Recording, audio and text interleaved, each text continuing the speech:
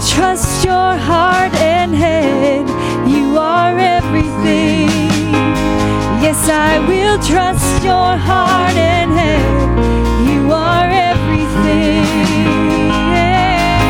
To seek you is to find you, and to know you is to want you. And I want nothing more than you.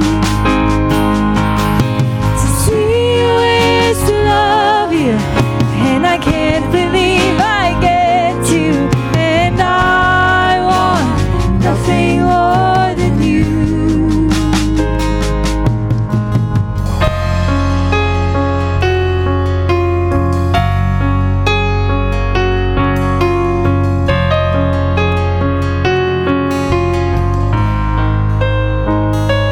Take this world, give me Jesus.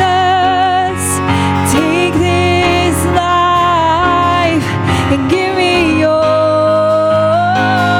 In every season, you are the blessing. Jesus, you are my reward. Take this world, give me Jesus. Take this life and give me yours. In every season, you are the blessing. Jesus, you are my reward. Seek you is to find you, and to know you is to want you. And I want nothing more than you. To see you is to love you, and I can't believe I get to. And I want nothing more than you. Oh, and I want nothing more than you. Oh, I want nothing more than you. Amen. Well, good morning, everyone. Welcome to Worship at Fusion. To those of you in this space, as well as those of you worshiping and connecting with us online, welcome. And now hear the word of the Lord from Psalm 99. The Lord reigns, let the nations tremble.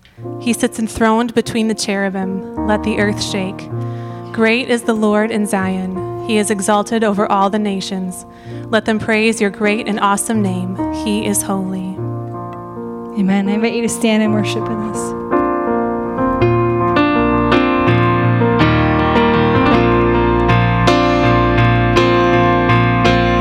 Alone in my sorrow and dead in my sin, lost without hope and no place to begin. Your love made a way to let mercy come in. When death was arrested, my life began. Ash was redeemed, only beauty remains. My orphan heart was given away. My mourning grew quiet, my feet rose to dance. When death was arrested, my life began. Oh, your grace. Oh, your grace, so free, washes over me. You have made me new, now life begins with you. It's your endless love pouring down on us. You have made us new, now life begins with you. Released from my chains, I'm a prisoner no more. My shame was ransom he faithfully bore. He canceled my debt and he called me his friend. When death was arrested,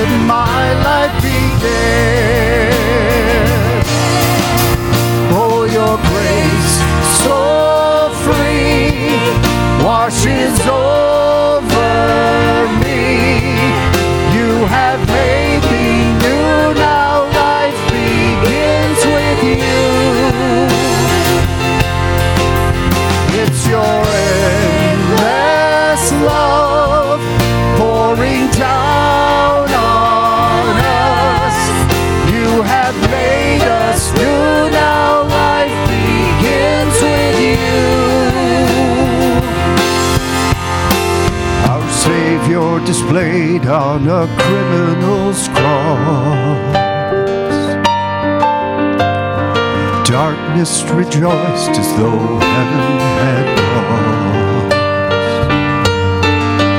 But then Jesus arose with our freedom in hand. That's when death was arrested, my life began. Oh, your grace so free washes over me. You have made me new, now life begins with you. It's your endless love pouring down on us. You have made us new, now life begins with you. Oh, we're free, free, forever and free. Come join the song of all the redeemed. Yes, we're free, free, forever amen. When death was arrested, my life began. When death was arrested, my life began. When death was arrested, my life began.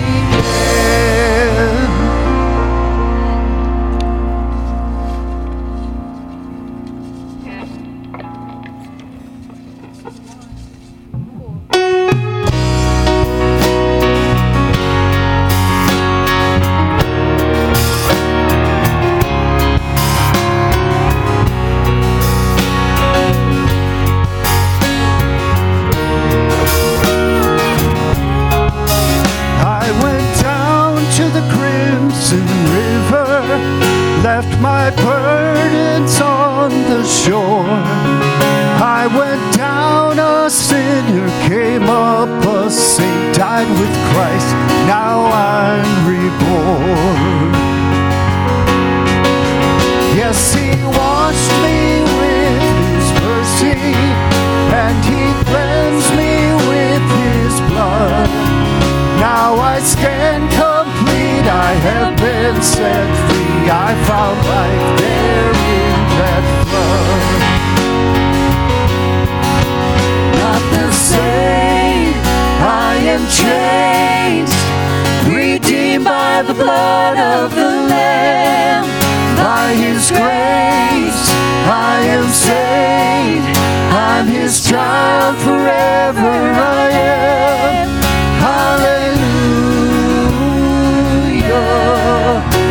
redeemed by the blood of the Lamb.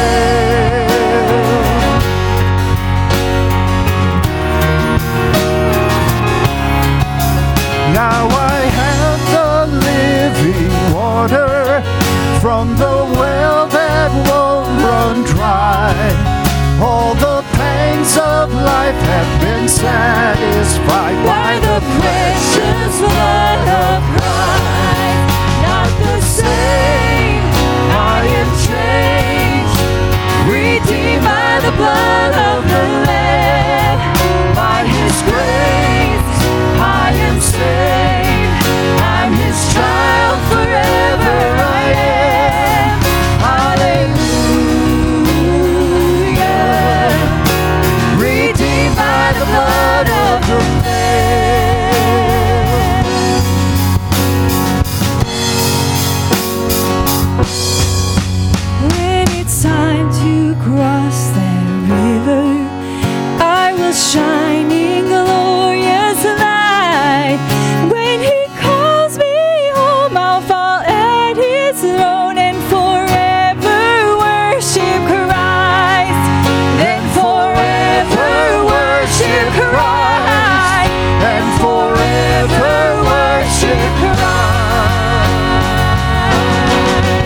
not the same.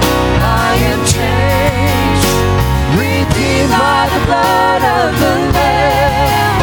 By His grace, I am saved. I'm His child forever. I am not the same. I am changed, redeemed by the blood of the Lamb. By His grace, I am saved. I'm His child forever. I am.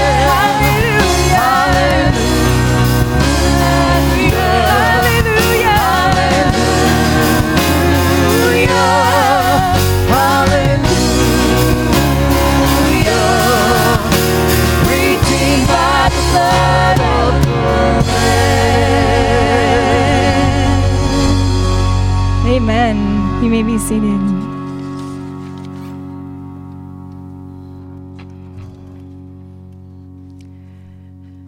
Good morning, Fusion family. It's so good to be worshiping with you this morning, and I'm so honored to be a part of the prayer time. And we welcome you here, and beautiful messages and music today, wouldn't you say? Thank you. Thank you, Sarah, and thank you for all the gifts that are on this stage and how they bring and lead us into worship every single Sunday. I truly, truly appreciate it, and I know you do too. So will you bow your heads and pray with me, please?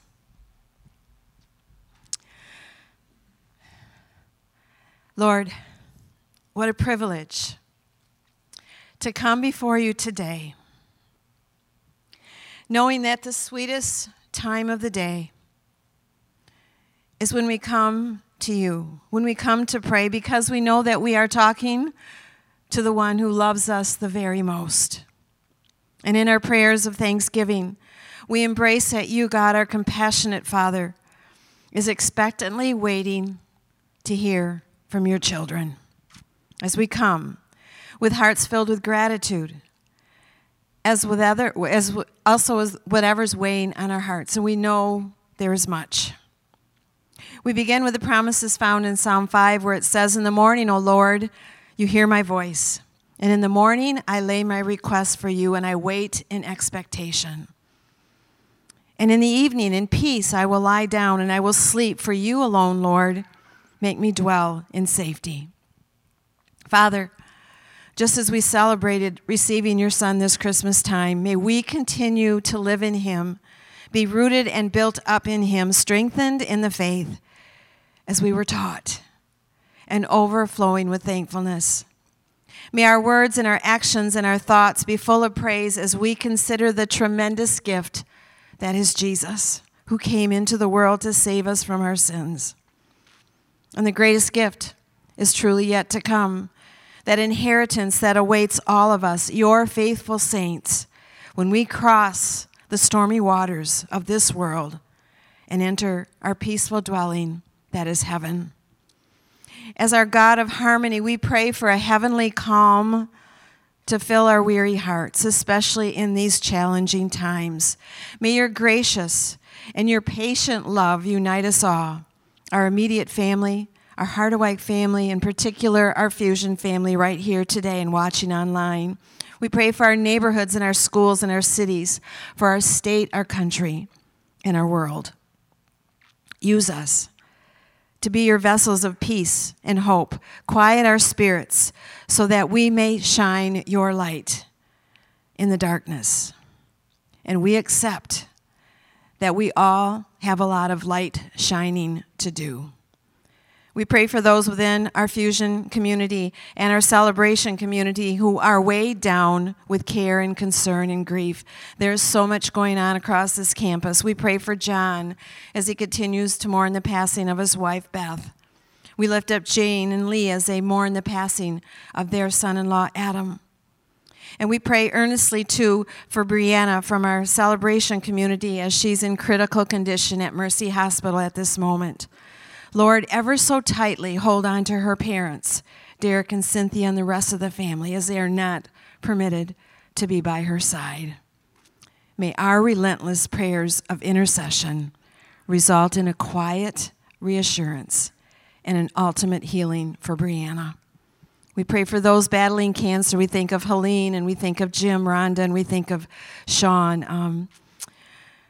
They're in the fight for their lives.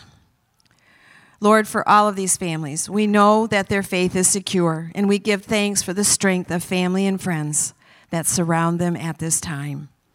Lord, we pray that you heal our land, arrest our fears, strengthen our faith, and through it all, carry us through these troubled waters.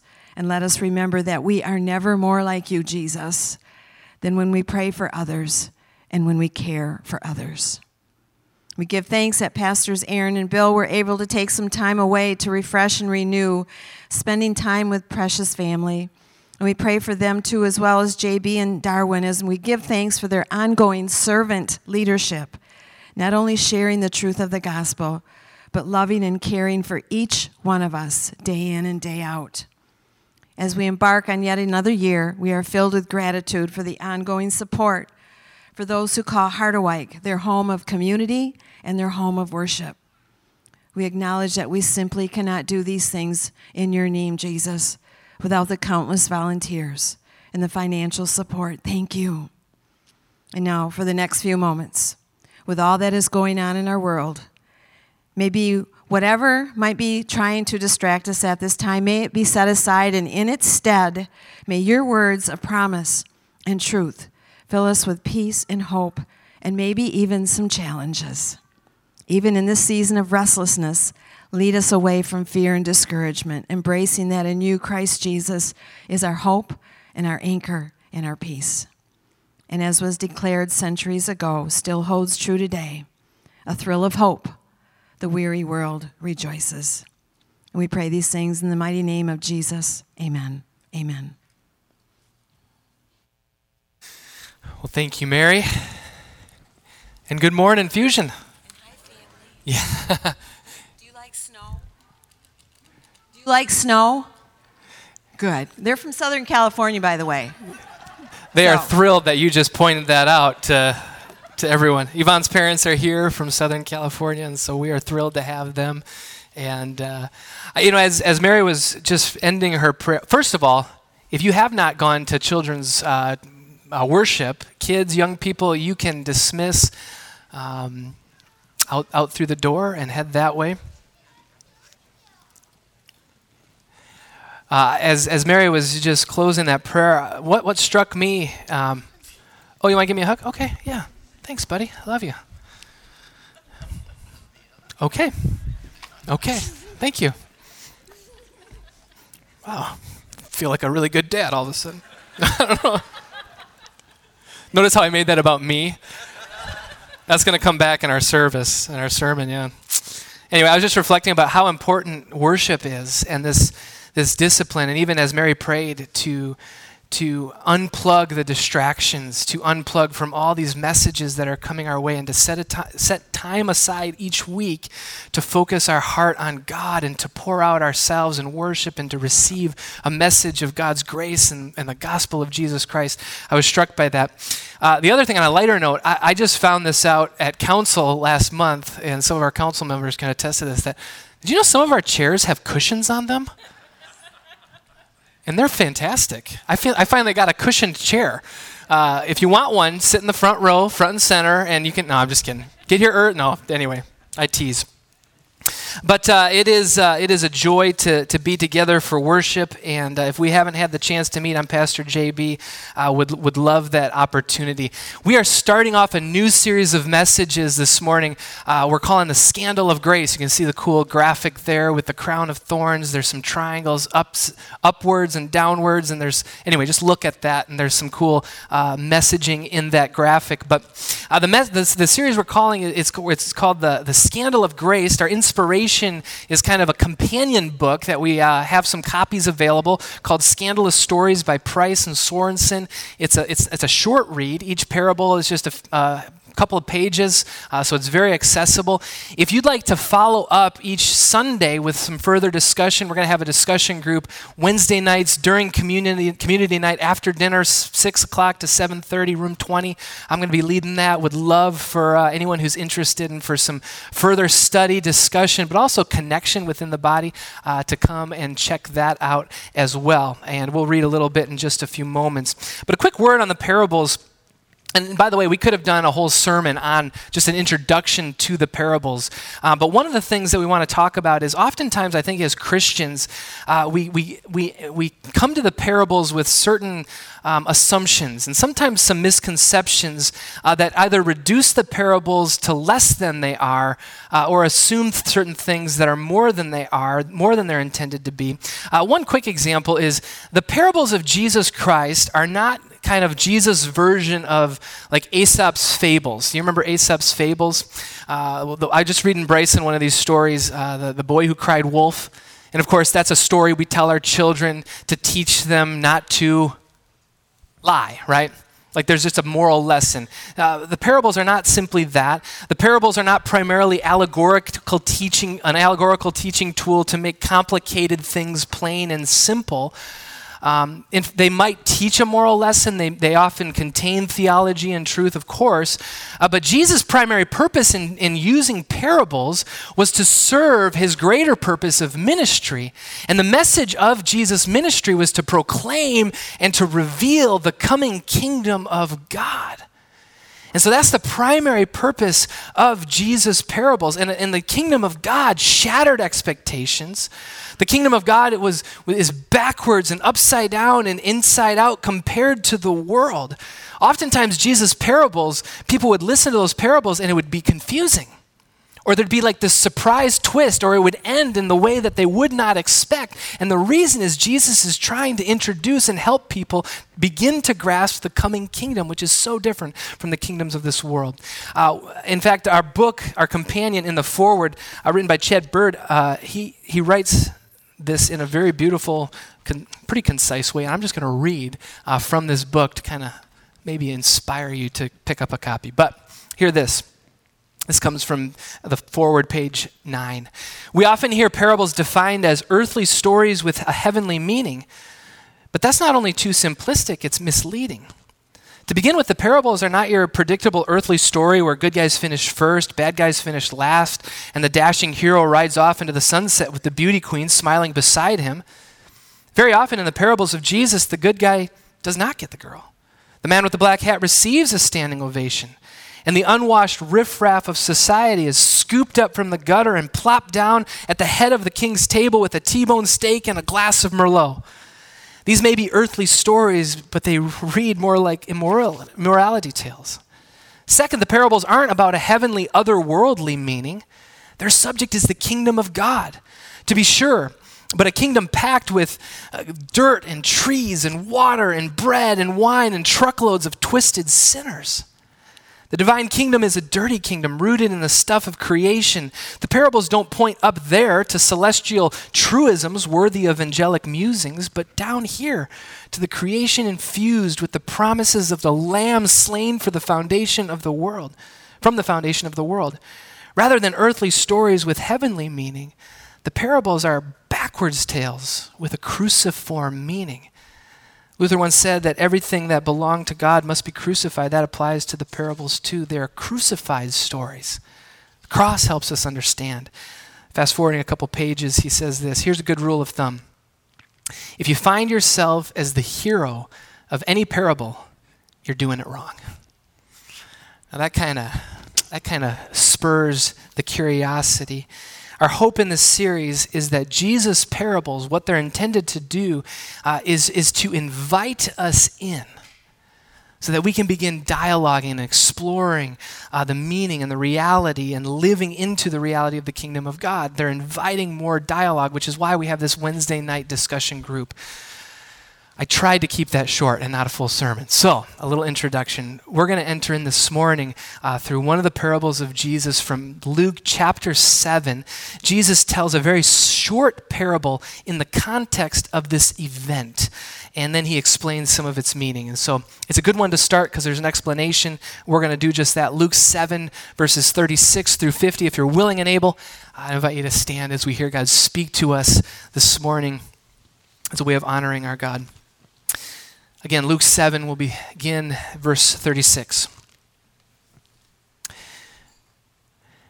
When one of the Pharisees invited Jesus to have dinner with him, he went to the Pharisee's house and reclined at the table. A woman in that town who lived a sinful life learned that Jesus was eating at the Pharisee's house, so she came there with an alabaster jar of perfume. As she stood behind him at his feet, weeping, she began to wet his feet with her tears. Then she wiped them with her hair, kissed them, and poured perfume on them. When the Pharisee who had invited him saw this, he said to himself, "If this man were a prophet, he would know who is touching him and what kind of woman she is, that she is a sinner." Jesus answered him, "Simon, I have something to tell you." "Tell me, teacher," he said. And here's the parable. 2 people owed money to a certain moneylender. One owed him 500 denarii, the other 50. Neither of them had the money to pay him back, so he forgave the debts of both. Now, which of them will love him more? Simon replied, "I suppose the one who had the bigger debt forgiven." "You have judged correctly," Jesus said. Then he turned toward the woman and said to Simon, "Do you see this woman? I came into your house. You did not give me any water for my feet, but she wet my feet with her tears and wiped them with her hair. You did not give me a kiss, but this woman, from the time I entered, has not stopped kissing my feet. You did not put oil on my head, but she has poured perfume on my feet. Therefore I tell you, her many sins have been forgiven, as her great love has shown. But whoever has been forgiven little loves little." Then Jesus said to her, "Your sins are forgiven." The other guests began to say among themselves, "Who is this who even forgives sins?" And Jesus said to the woman, "Your faith has saved you. Go in peace." This is the word of the Lord. Thanks be to God. You may be seated. Will you join me in prayer?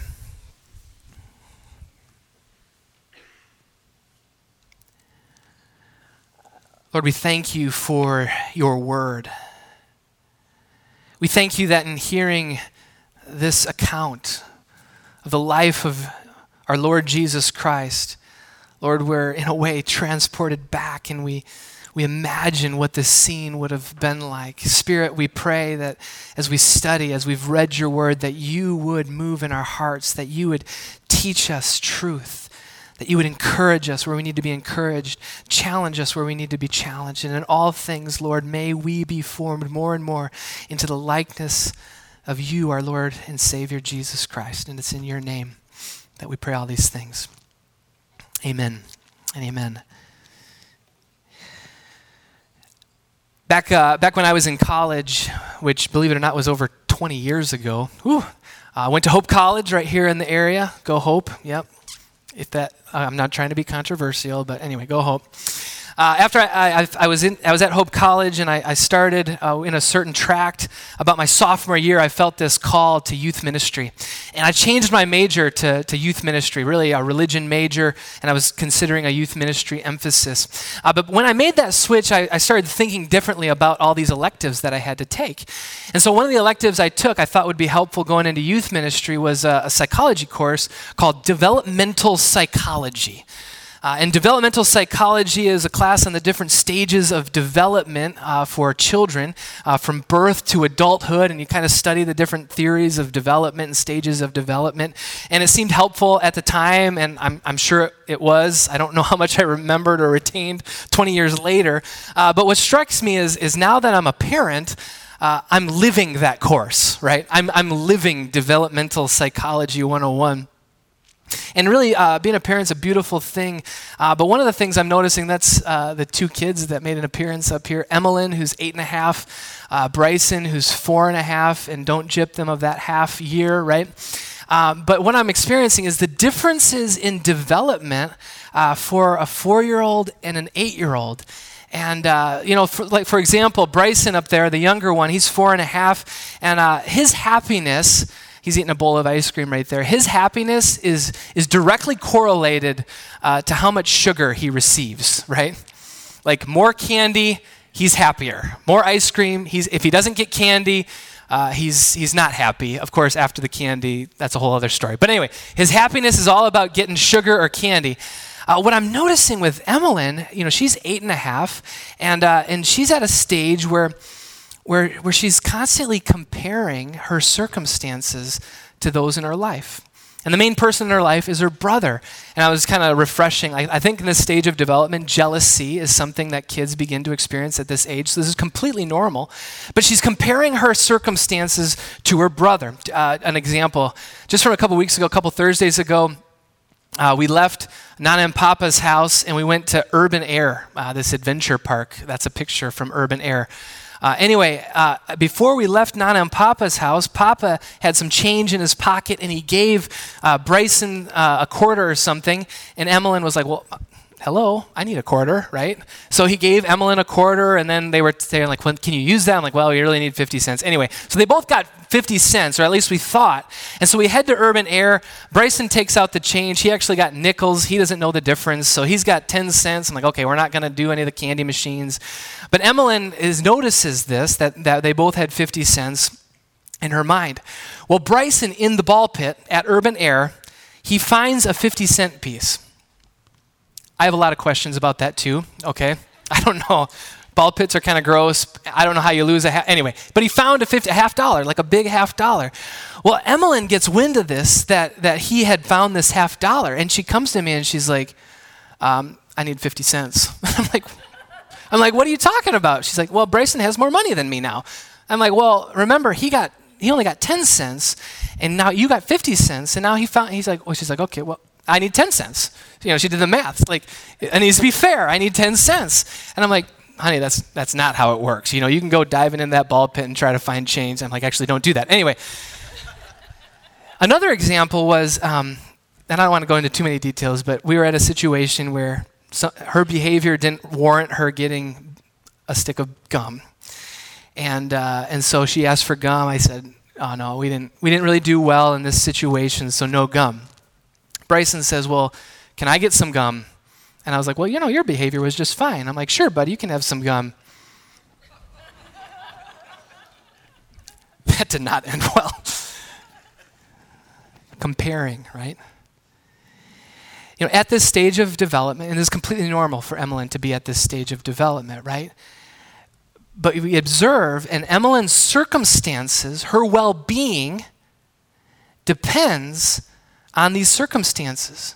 And it depends on comparing her circumstances to her brother.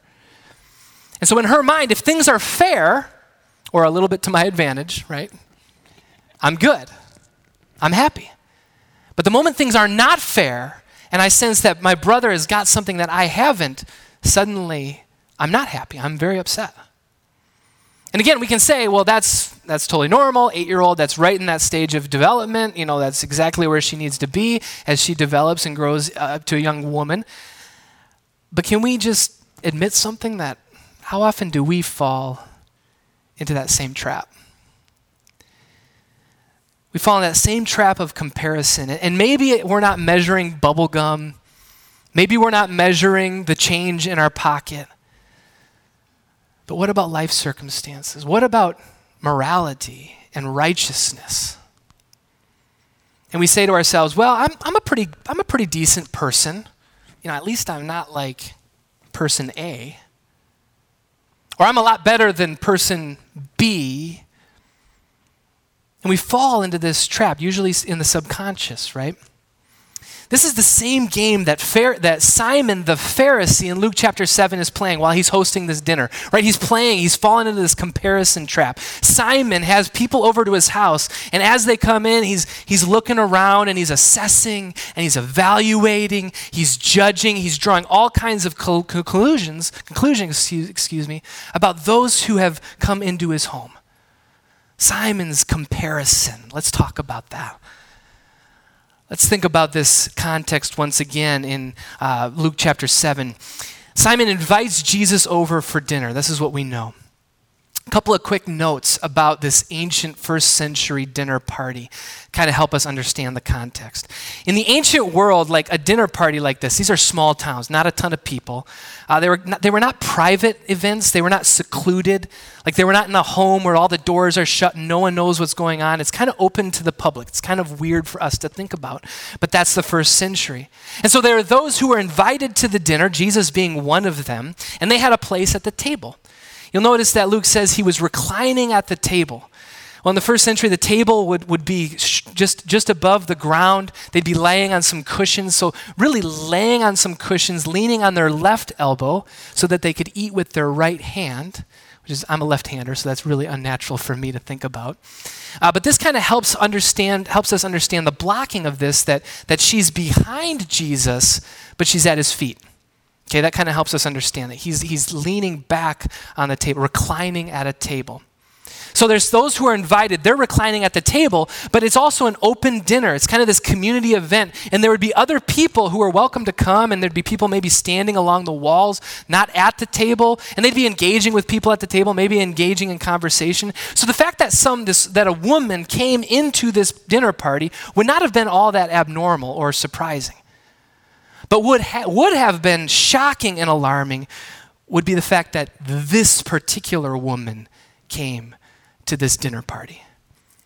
A woman who we're told lived a sinful life. A woman who this small town knew her sin. We draw all kinds of conclusions. We don't know for sure. Luke doesn't say what her sin is, but it's been concluded and assumed that she had a certain profession, right? So that would have been alarming for her to have the audacity to step foot into this dinner party. But then what becomes even more alarming is what she does when she gets there. This woman goes straight to Jesus. And when she gets to Jesus' feet, something happens. And she has this just emotional experience where she just drops down at his feet and she starts weeping at the feet of Jesus. She drops to the ground and then she begins wiping Jesus' feet, the tears off of his feet with her hair. She has let her hair down. Again, that is something women would not have done in the first century. And then she comes what she was prepared to do, because she came carrying this alabaster jar of expensive perfume, a jar that had to be broken open, and she pours this perfume on Jesus' feet. Now this got Simon's attention, right? His antennae are raised. He's seeing what's happening. He's making all kinds of assessments and judgments and evaluations, not just about this woman, but about Jesus. Saying to himself, making assumptions, truly, obviously Jesus is not a prophet, because if he was, he would know who's touching him. Well, he's making some assumptions that Jesus doesn't know who's touching him. And he's making assumptions that if he did know, he would have a different response. He's making all kinds of assumptions that are not true about Jesus. But he also makes this assumption about this woman. He knows her sin. And calling her in his mind a sinner is designed to contrast her life to his own. He's comparing. Notice quickly with me that Simon's immediate response is not one of grace, right? It's not a gracious response, because he could have seen her come in and be like, whoa, what is she doing here? Why is she here? Why is she crying? Why is she experiencing all this emotion? Why did she bring this perfume? What's going on in her heart to lead her to respond this way to this particular man, Jesus, who I've been hearing about, and I'm trying to figure out a little bit about him? It's not a gracious assumption. She is a sinner. He cannot help but label her for who he believes her to be, who she is. She is a sinner, a label given to her by those who obviously do not feel the same about themselves. She's a sinner is what Simon is saying, and the assumption that in his mind is she's a sinner and I'm not. She's a sinner and I'm a saint. And this is where in Simon's mind this comparison inevitably leads. Comparison is a deadly trap. Comparison is a deadly trap. Simon's posture of assessing, measuring, and comparing leads to placing people on this measuring stick or a scale, where you have sinners and you have saints, you have heroes and zeros, good guys, bad guys, winners and losers, those who are successful, those who are failures. That's where comparison leads. When we compare ourselves to others, there's two possible outcomes. When we compare ourselves to others, we either feel superior, right? Because we're higher up on this measuring stick, this arbitrary scale. We are higher up, and so we feel superior and puffed up. Or on the flip side, we see them, we're comparing, and we feel lower. We feel inferior to the person we're comparing ourselves. No matter how you slice it, comparison is a deadly trap. As I was thinking about this, it's kind of like being graded on a curve. Do they still do that in school? You guys get graded on a curve ever? Do you know what I'm talking about? Graded on a curve where usually it happens when everyone kind of bombs an exam, and so the teacher's like, well, graded on a curve, and so whoever had the highest, that's kind of the high. So anyway, your grade is determined by how well other people did in your class. And so if you think about it, when you're graded on a curve, what you're really hoping for is that really smart person just kind of had an off day in your class, right? Because if they got a little lower grade, then that's going to bump your grade up. Your grade is determined by the success or failure of those around you, your classmates. This comparison is kind of a similar thing, where our well-being, right, is determined by the well-being and circumstances of others, and it just becomes this deadly trap. And so here's the question. Have you ever been there? Have you ever fallen into this trap of comparison? Maybe not vocally, maybe not out loud, but maybe like Simon to ourselves, subconsciously, feeling a little bit justified by someone else's failure, right? Kind of thinking to yourself, well, if my coworker or that classmate, they kind of screw up, that might make me look a little better, right? If I'm honest, it's just an internal dialogue. Or how about this, parents, right? This is where my little comment comes back to haunt me, right? We compare our kids' behavior to other kids' behavior. You're in Target and that kid's having the meltdown. You're like, my kid's being quiet. He's glued to a screen, but he's being quiet, right? Right? And that's not really about the kids. That's more about us. It's about us as parents. Or we're reading the news. We're reading about different atrocities or horrible circumstances and people making horrible choices. And it makes us feel just a little bit better because I can say, well, at least I'm not like that person. Or on the flip side, we play that comparison game. And we look at other people's lives. We look at what other people are doing, and we begin to feel horrible or guilty about our own circumstances. We see that family who's taken that amazing vacation, and we suddenly start thinking, well, man, I wish I could provide that vacation for my kids. Or we see these pictures on social media, and they're all happy, and they're looking at each other like, oh, we're just laughing all the time, right? Like, oh, my family, we're fighting all the time right now. It's been a really tough season. And of course, Instagram, all these things feed this lie because we curate these images on social media. Like, none of that's real. But we play this comparison game, and we either feel superior or we feel despair. Comparison is a trap. Either I'm going to feel superior or inferior. It's just a trap, a deadly trap at that. And Simon's playing that game. And while Simon's playing that game, he's thinking this to himself, and Jesus responds. Now imagine that for a moment, right? You're just having this thought, and Jesus responds to you.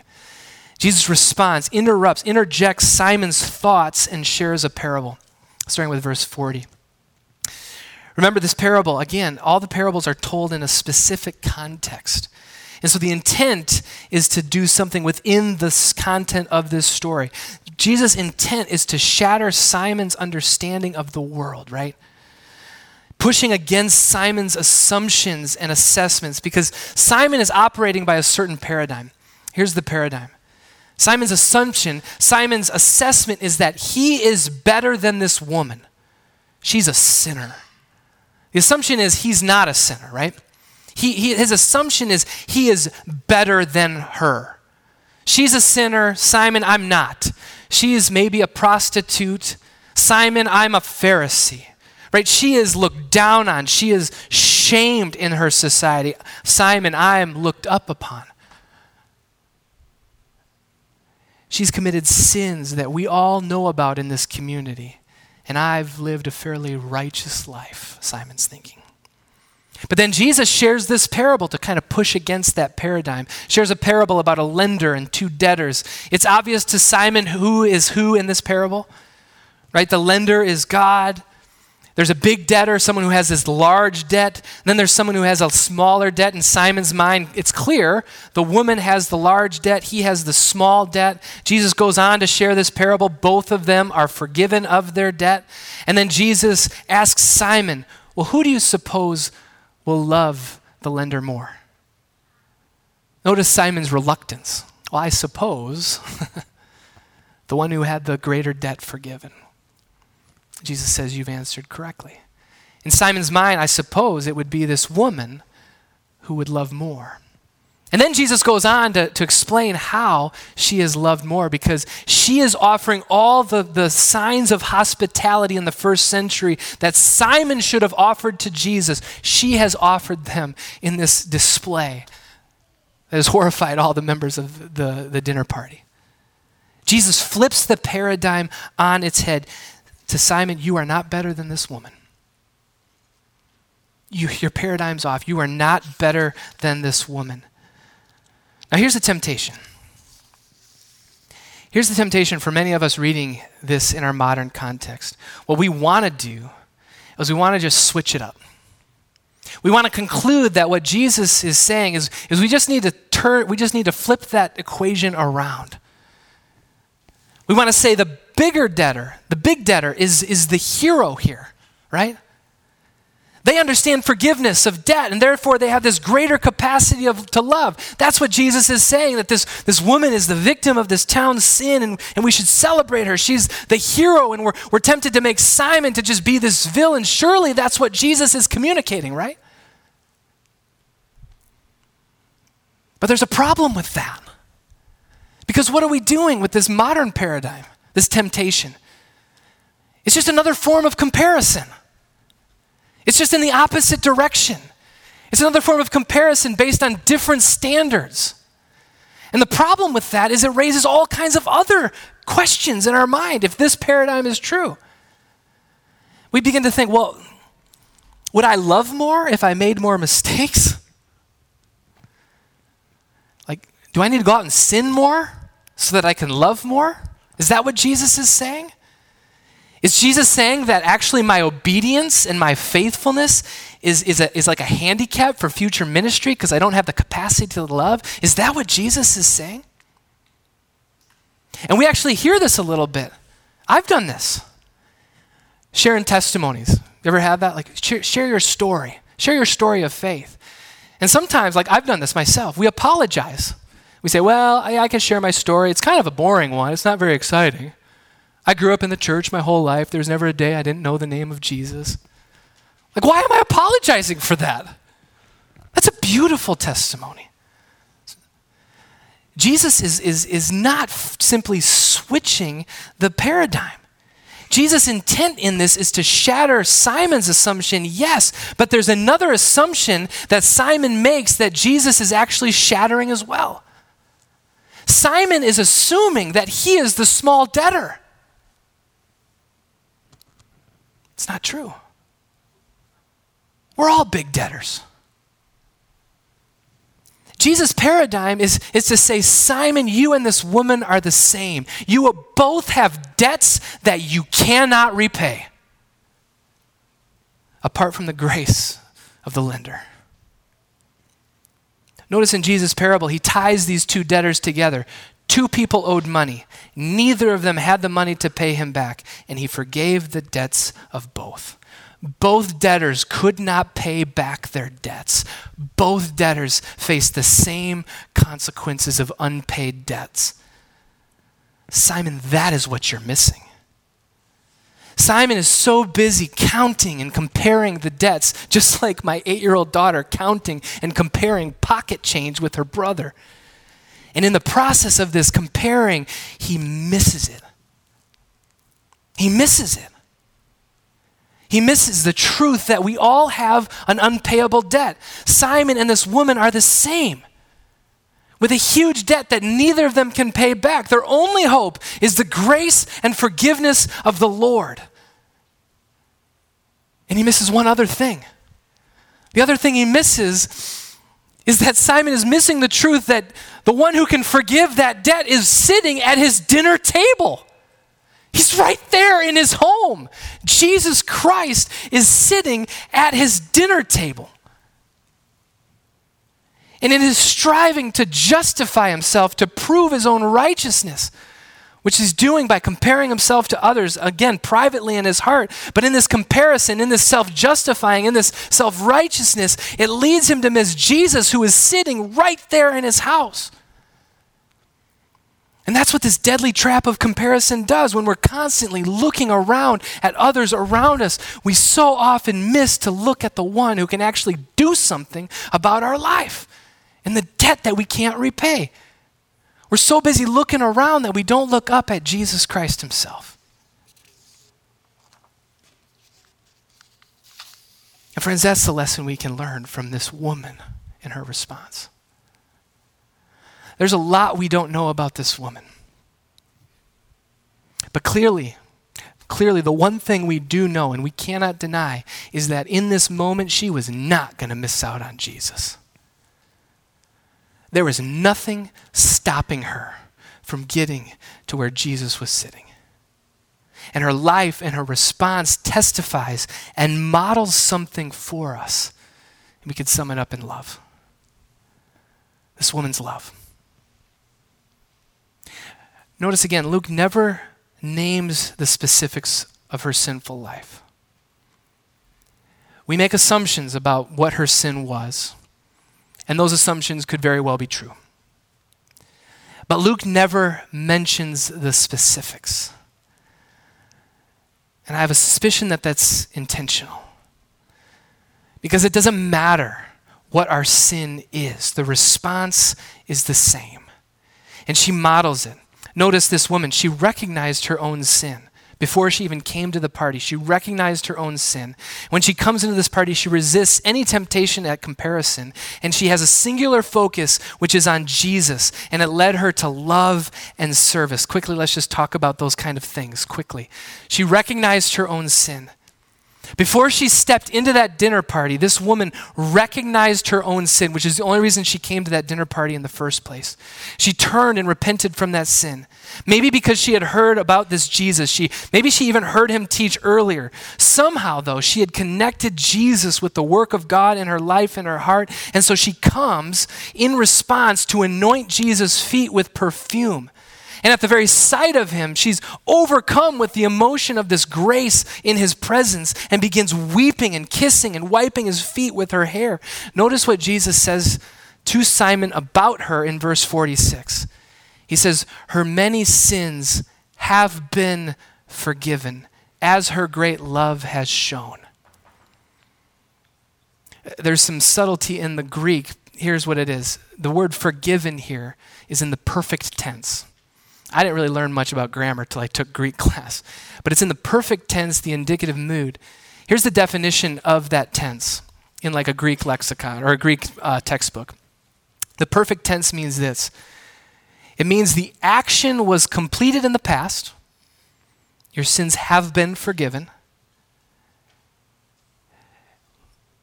But its effects are felt in the present. The action was completed in the past. She's been forgiven, but its effects are felt in the present. I mean, this woman is like a shining example of the perfect tense, right? She's been forgiven, but she's experiencing the effects here in the present. She came to this party forgiven already, recognizing her own sin, which is why she was uninterested in comparison. She had no interest in comparison. She enters unconcerned with the sin or righteousness of the others at this dinner. Let's assume that her profession is what we assume her profession to be. If that's true, she has all kinds of secrets and indiscretions of the people in that town.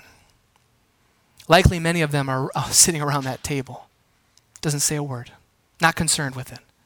Or on the flip side, maybe she knows her place and she's filled with She's not concerned that they are of higher status. She is going to the feet of Jesus. She resists any urge to compare. She doesn't seem to care. All she cares about is getting to Jesus. Her singular focus was getting to Jesus. And when she gets to Jesus, she receives this gift of grace. She seems to know that when she gets to Jesus, she would be received in with a warm, hospitable welcome, that there would be grace, that there would be welcome. She meets Jesus, and this response of love and service flows from her being. And in love and scandalous grace, what does Jesus say to her? Your sins are forgiven. Your faith has saved you. Go in peace. This woman becomes, her response is a model for us. Here's the invitation for us today.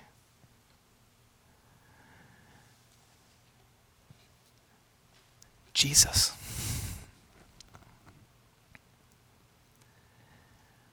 There's an invitation today to receive the same scandalous grace that this woman received. Maybe you're sitting here today and you've fallen into the trap of comparison.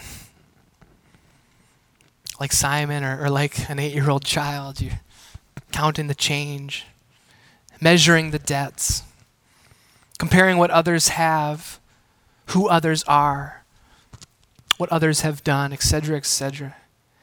And you've found that this comparison is like a roller coaster ride of ups and downs, where my well-being is always dependent upon the behavior, status, righteousness, or unrighteousness of others.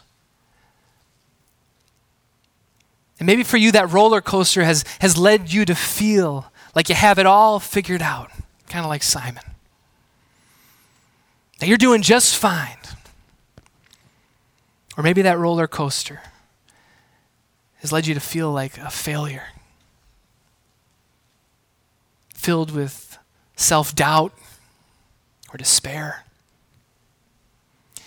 Friends, the truth of God this morning is that we are all big debtors, that none of us can do a thing to repay the debt of our own sin, but the good news is Jesus can, and Jesus already has. 2,000 years ago, our Lord Jesus went to a cross, gave his life, and with it our sin and the weight of that sin and death was buried with him.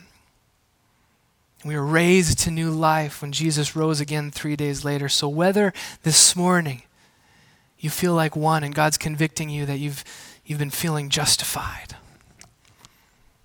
or maybe you're hearing the warm voice of our Lord Jesus because you've felt despair and judged and looked down on. Whatever our place, notice there was a place for both Simon and this woman in the presence of Jesus. May we focus our hearts on him. May we receive Christ's scandalous grace as we remember how great is his love. And then may we respond in love and service of him and to others in our world. Friends, this is the scandal of the grace of God. Let's pray and thank our Lord for this gift. Will you join me? Lord God, we thank you for your word. We thank you. We thank you for these parables. We thank you for your scripture, which invites us to explore, invites us to dialogue, invites us to listen to your spirit as we consider the kingdom of God, as we consider this scandalous and reckless grace of our loving God who sent his son, Jesus Christ, to be a gift of grace,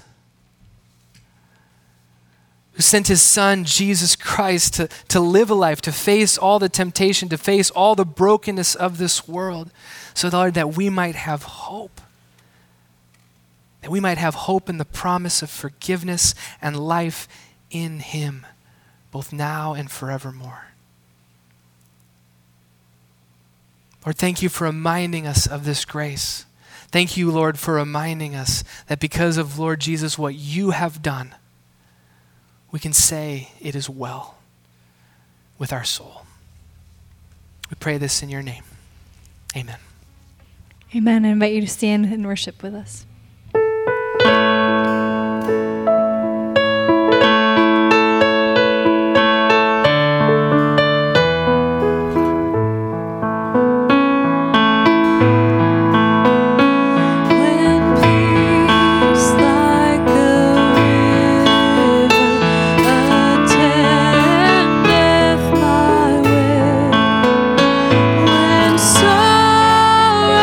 Like sea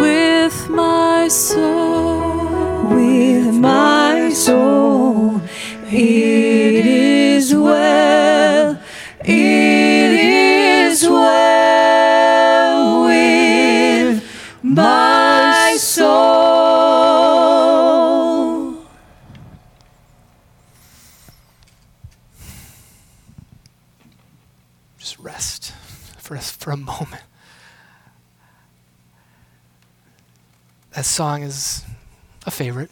I could say that, right? This comparison is exhausting. Whether you're seeing everyone and feeling despair, or you're always trying to be good enough.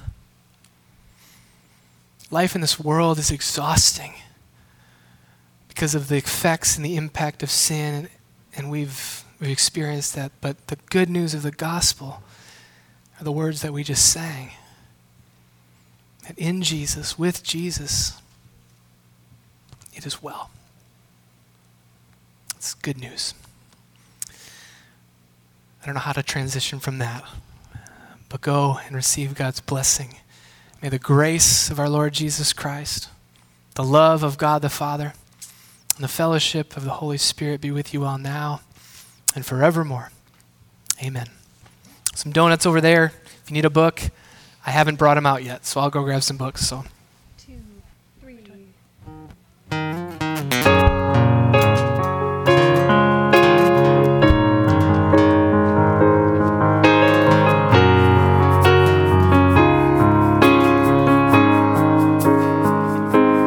Blessed are the poor in spirit, blessed are the ones in need.